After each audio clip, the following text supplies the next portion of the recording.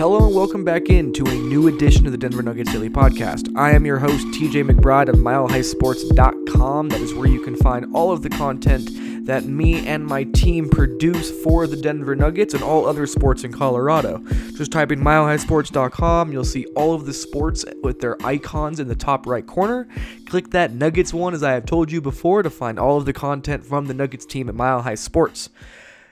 The Nuggets just got their biggest win in a decade. They just beat the San Antonio Spurs in Game 7, 90-86, in what was an ugly game that turned out to be incredible. It was one of those nights where no one could hit shots. I mean, even when you look at the box score, Nuggets shot 2 of 20 from 3. The Spurs shot 6 of 23 from 3. The Spurs shot only 36.5% from the field, while Denver was just a hair under 40%. It was a grinded out, battling kind of Game 7. This was not a game that was easy or beautiful. This was a game where guys really had to dig deep to be able to find a way to get a win. So I'm going to dive into all kinds of storylines, and specifically Nikola Jokic's just complete dominance in this game. How great Denver was on defense yet again.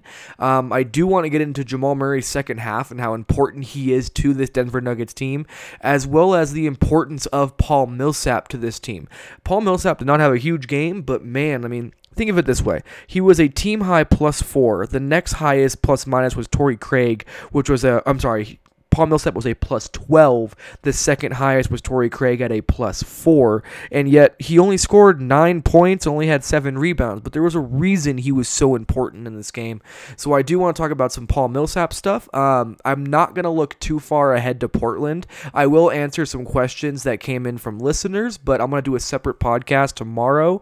Well, Sunday, which is actually today because it's like 5 in the morning. But I will be doing another podcast later on about this, about the Blazers in particular, but I will answer a bunch of listener questions that came in. As you could expect, there were a lot of questions that people had after this game, so I picked like 8 or so questions that I'm going to answer and go through as well.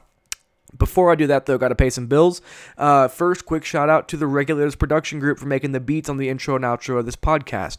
You can find them at Regulators Regime on Instagram. You can also follow at Rod Simba on Instagram, who is one of the 3 regulators in the Regulators production group.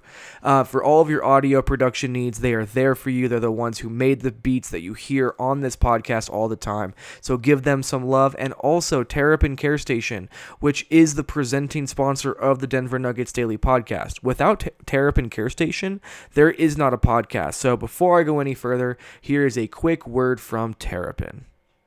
Before we get into the rest of the Denver Nuggets Daily Podcast, let me give you one quick word from our sponsors over at Terrapin Care Station.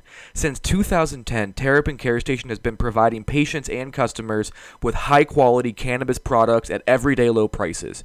Serving the communities of Denver, Boulder, and Aurora, they offer their own flower and concentrates, as well as all the brands you love at prices that you just won't believe. They pride themselves in having the most knowledgeable and professional staff in the industry, and their team will work with you one-on-one to help you find the products that are perfect for you. Their dispensaries are unassuming, safe, and discreet, with ample parking at every location for a seamless retail experience. For up-to-date menus and promotions, head over to www.terrapincarestation.com or just come visit one of their 5 convenient Colorado locations today. Again, that is terrapincarestation.com, TERRAPIN carestation.com.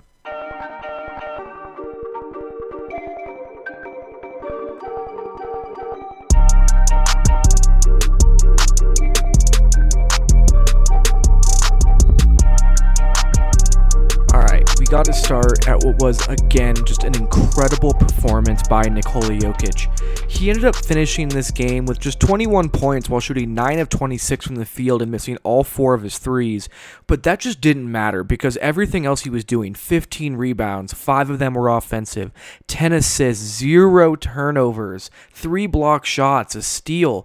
Yes, his shooting numbers were not good, but he continued to shoot when the Nuggets needed him to. He carried them when the Nuggets needed him to.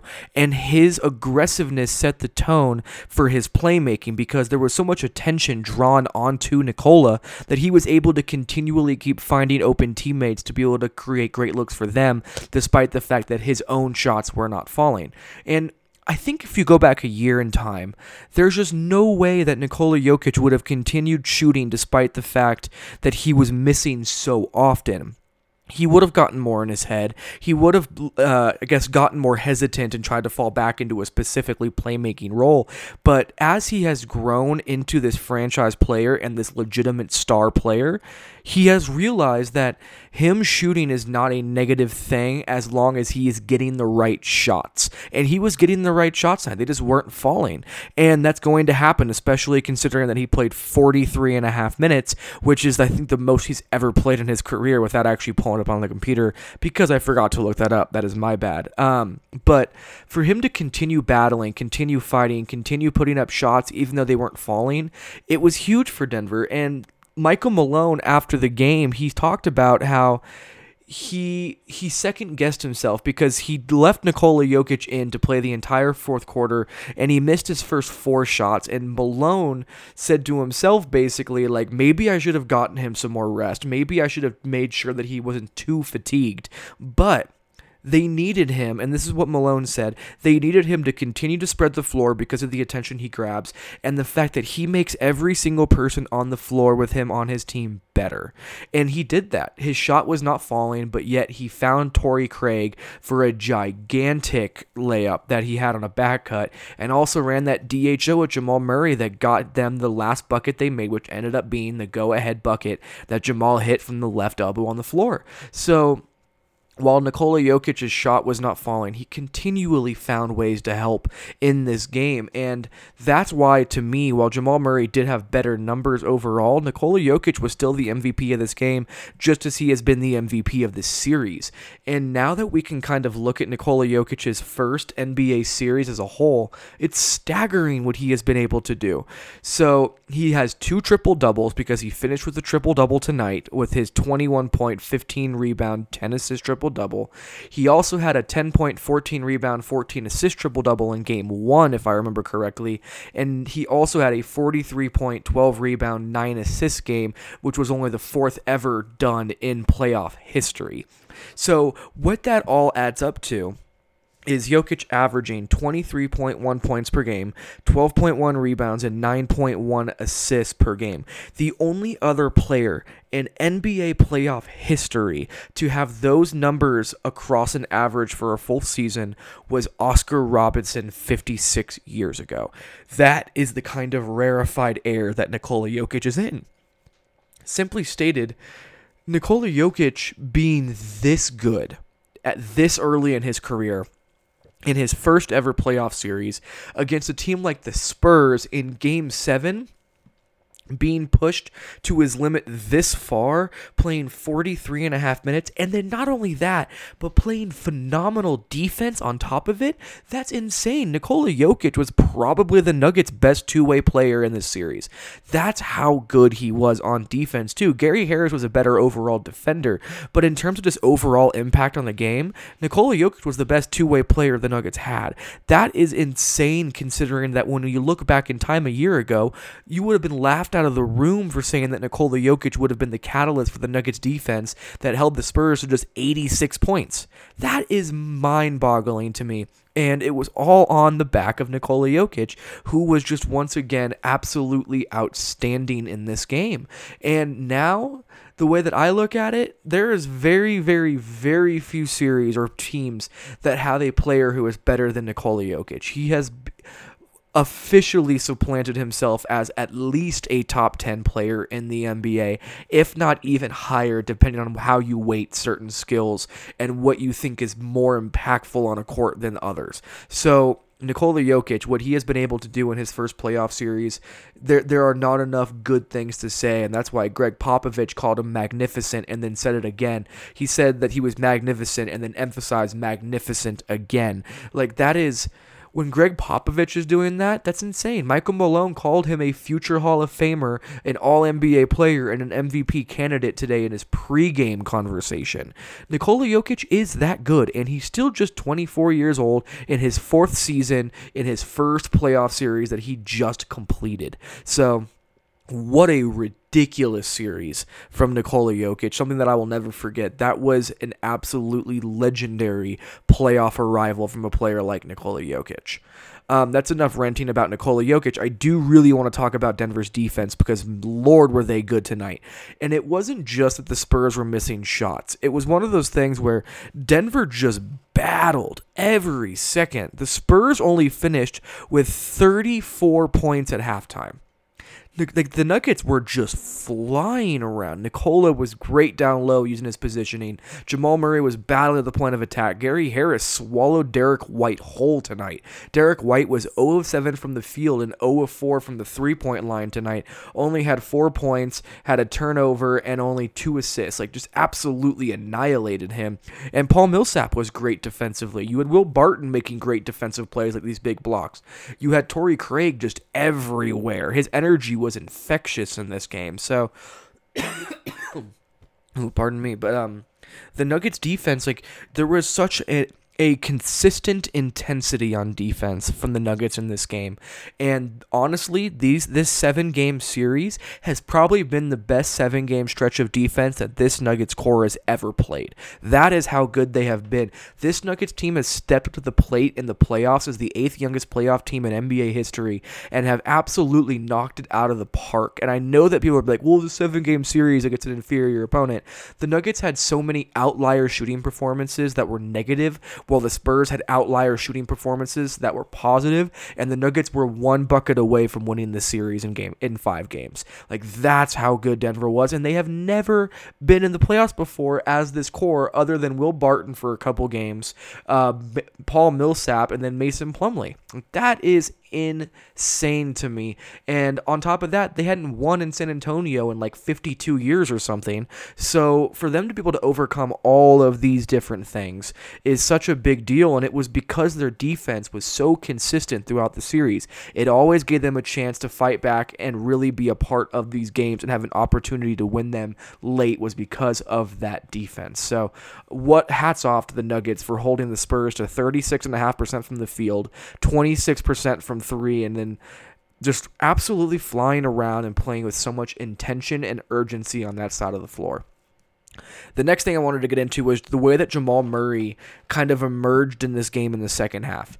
Brandon Ewing has a great piece up on Mile High Sports right now about Jamal Murray being the X factor for the Nuggets, and I think what that comes down to is when you look at the numbers, in every single one of the Nuggets wins, Jamal Murray scored over 23 points. In all of the losses, it was quite different, where he was scoring, I think, 13 points a game. The disparity was so extreme in terms of Jamal Murray in wins and Jamal Murray in losses. So just listen to this. So Jamal Murray in the 3 losses averaged 13 points, 2 rebounds, and 2.7 assists against 3 turnovers. So a negative assist to turnover ratio.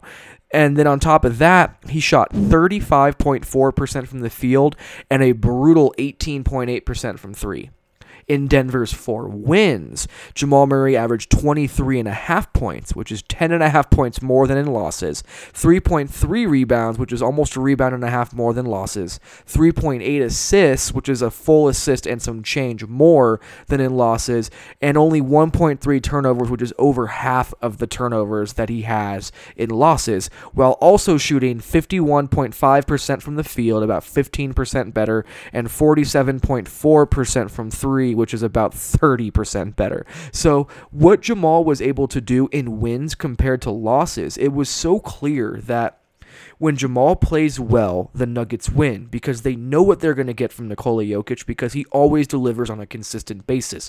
What the Nuggets don't know what they'll get is enough supplementary help from their other players. They need a second star to consistently step up alongside Nikola Jokic to supplement the production that he puts up by himself. Jamal Murray was that guy in their wins and was not that guy in their losses. So I do think that what Jamal was able to do in that second half after really struggling, I think he had 7 points in the first half and then ended up finishing with 23 total, had I think 16 points in the second half, and they were all huge buckets, including the go-ahead bucket to win the game with like 50 seconds left when he hit that high arching shot from the left elbow. Also, very interesting little tidbit was that Jamal Murray missed his potential game winner in game 1 from the right elbow and then hit the game winner from the left elbow to win the series. That was a really kind of cool moment to see Jamal Murray's his fight to improve and kind of the rectifying of the haunting that miss in game 1 had done to him. So for him to do that, for him to be able to get 23 points on 19 shots and not hit a three-pointer, you could just tell he was getting downhill, being very aggressive, and that was big. And also, something else I wanted to point out about Jamal, his playmaking was superb tonight. His passing was great. He technically only finished with 4 assists, but he had way more high-level passes than the 4 assists really show. So I do think that Jamal, the version of Jamal that we've gotten the past few games, where it's been an efficient score, but focusing on creation, focusing on defense, focusing on making the correct decisions, that's been the best version of Jamal Murray that we have seen this year.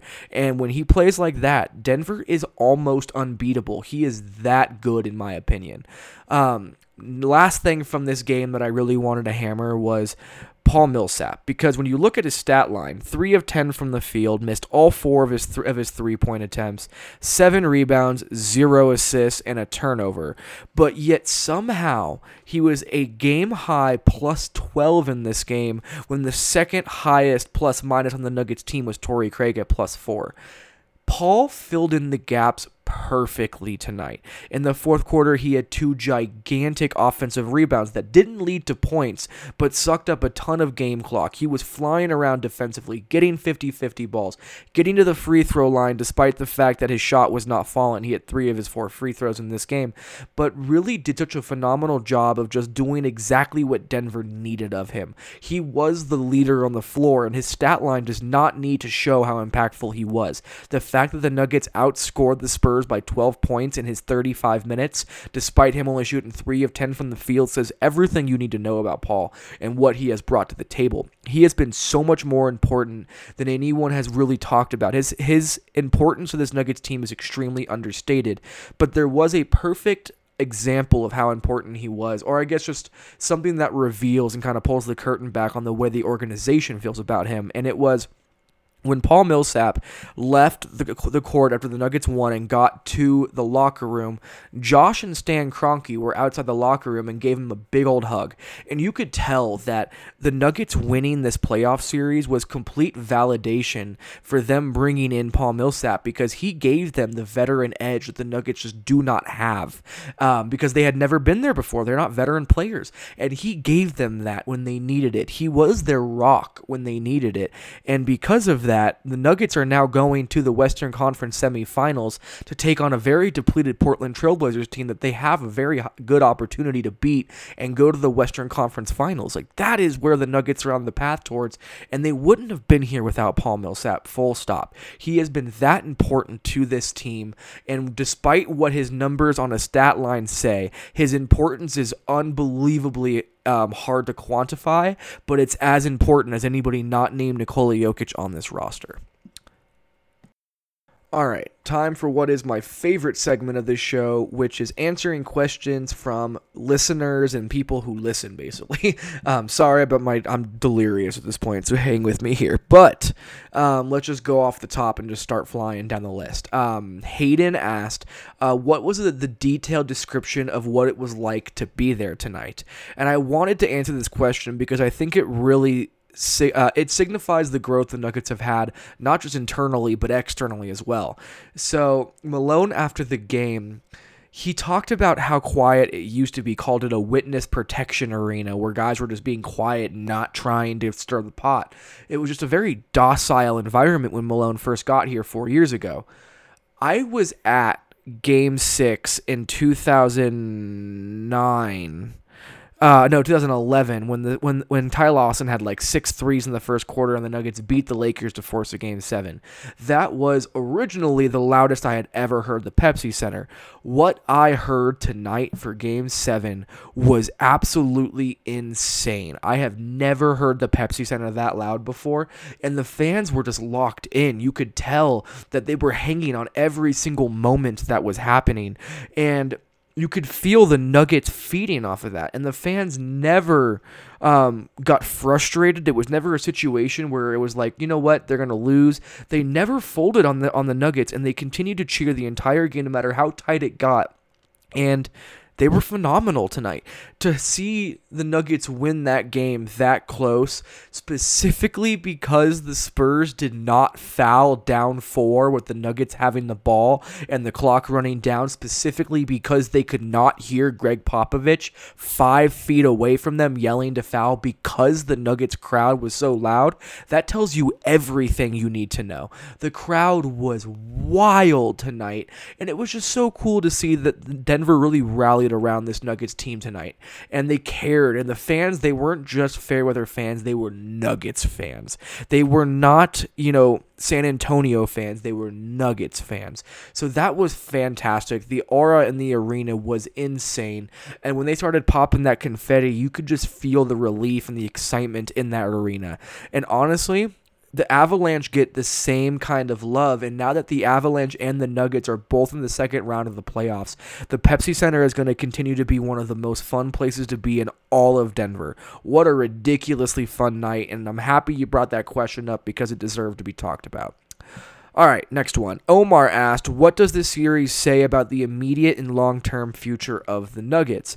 For me, it immediately puts them into the conversation as a legitimate top 4 seed for at least the next 3-4 years, so long as this roster stays together. This is the official cementing of the Nuggets being legit. The whole frauds and fraud superstar and see you next year kind of thing that was floating around about the Nuggets before the playoff series against the Spurs happened, those should be dead now. They should not be around. They should not exist. This Nuggets team has proven itself time and time again. That's what I took away, is that this Nuggets team is for real. They are not here just to be a one and done or a flash in a pan kind of a team. They got real aspirations and so much more growth ahead of them. Jamal Murray hasn't even scraped anywhere near his ceiling yet. Gary Harris still has improvements that he can make. You still have guys like Will Barton who have struggled and been injured all year. Nikola Jokic, who knows how much better he can get. And that's without the Nuggets changing their roster at all, or without talking about guys like Monte Morris, Malik Beasley, Juancho Hernan-Gomez, all these guys that are really high upside guys themselves. So for me, this completely removes the idea of the Nuggets being imposters. That's how I feel about this game, Omar. Ms. Hyde asks, what % chance do you give the Nuggets to beat Portland? For me, I'm very high on the Nuggets in their matchup with Portland. I think the Nuggets have a... Screw it, I'm delirious. I could use that as an excuse. A 75% chance to win that series. That's how much better they are, in my opinion, especially with Jusuf Nurkic hurt. That's a very big deal in the series because the Portland Trailblazers have absolutely nobody who can match up with Nikola Jokic. On top of that, the Nuggets are not going to have to fight with the whole idea that they haven't won in Portland like they hadn't won in San Antonio. The whole mental approach, the looming overarching narratives don't exist for Denver negatively against Portland like they did against San Antonio. Actually, the opposite is true. The Nuggets have beaten the Trailblazers 6 straight times, if I remember correctly, including all 4 times this year. So this has nothing to... This is a very different series than the San Antonio series, but the Nuggets have all of the opportunities in the world to win this series. They are better, and they have the right matchups to exploit them, and the Portland Trailblazers being this banged up is just going to make Denver's life that much easier. So I do think that the Nuggets handle business in a big way in this series. Will this team be exhausted in the series against Portland? The John Wick fan account asked this question. Yes, I do think so. Nikola Jokic has never played this many minutes before, and the Nuggets have a total of 1 day in between Game 7 against San Antonio and Game 1 against Portland. So I do not expect Denver to go into that game fully rejuvenated and ready to go. Like, Jamal Murray has been beaten to a pulp over the past 3 weeks. Like, he has been struggling. Like, his shoulder is hurting, his leg is hurting. He clearly looks like he is in pain more often than not. So I do think Denver is tired. I think they're going to need to rely on guys like Gary Harris, Monte Morris, Paul Millsap to help carry them. But the other thing is that most of these Nuggets players have never played this deep into the season before. Like, the only few players on this team that have been to the playoffs before has been inconsistent other than Paul Millsap. So they have never played this many games. Like, they are now at game 90 is coming up next. Like, they have not done this before. So I do expect them to be exhausted against Portland in that series. David East, who has been a good friend of the show and is always asking questions, shouts to you, asked, how did the Nuggets stop CJ McCollum? I'm going to do a big film study that'll end up dropping sometime late Sunday. I don't know when, probably after I watch Game of Thrones. But I do think that the Nuggets, whoever CJ McCollum ends up defending, I think the Nuggets are going to run that person, whether it's Gary Harris or Jamal Murray, through just mazes of screens. CJ McCollum is not fully healthy, and if you want to tire him out, you do it on the defensive end of the floor. So I think you run him through as many screens as you can, see if he can keep up with you, try and exploit him in the pick and roll and get him to switch onto like Nikola Jokic and bigger guys so that they can exploit those mismatches down low. You have to attack him, though. So I do think that's how they can slow down CJ McCollum, because if they make him work defensively, they'll be able to slow him offensively. So I'm very curious to see how they end up dealing with that. Joe asked, what is better, rest after ending a series or battling for 7 games and getting right back to competing? This is a very interesting question. It sounds stupid because, of course, teams would rather have more rest and be done with this season early, but there's a lot more to it than that. The Nuggets are, I think, 10-1 on the second night of a back-to-back. They have always been better when they get straight back to work. This Nuggets team just wants to play basketball. So I do think if they had like a 4 or 5 game lull, it could have actually been a detriment to Denver. For Portland, though, the rest is probably very helpful because Dame has been here and done that before. So I think it's very team-based, but I think for the Nuggets, the fact that they had to battle for 7 games give them even more confidence going into the second round of the playoffs against Portland than it would have if they just won in 5. So it depends on the team, it depends on the circumstances, but I think in this scenario, while the Nuggets could definitely use the rest, they're going to be a lot more equipped, I think, to go into Game 1 ready to go and geared up without having any kind of lull. Last question. Does this series solidify Jokic as a superstar?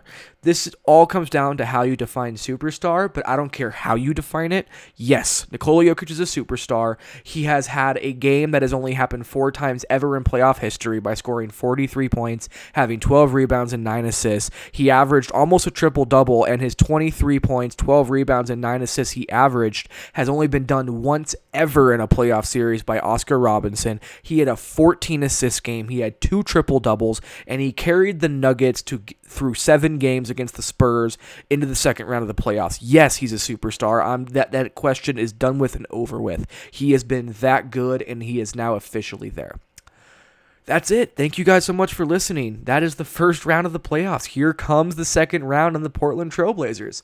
I will have a new pod coming out that you'll probably listen to on Monday morning or sometime around there about the Nuggets gearing up to take on Portland. It's going to be an extremely fun series with a whole lot of narrative surrounding it. But until then, I will talk to you guys later. Make sure to subscribe on all the different podcast platforms. Make sure to leave a 5-star review, leave some comments, tell your friends, share it on social media. But until then, keep it locked to Mile High Sports, and we will talk to you guys later.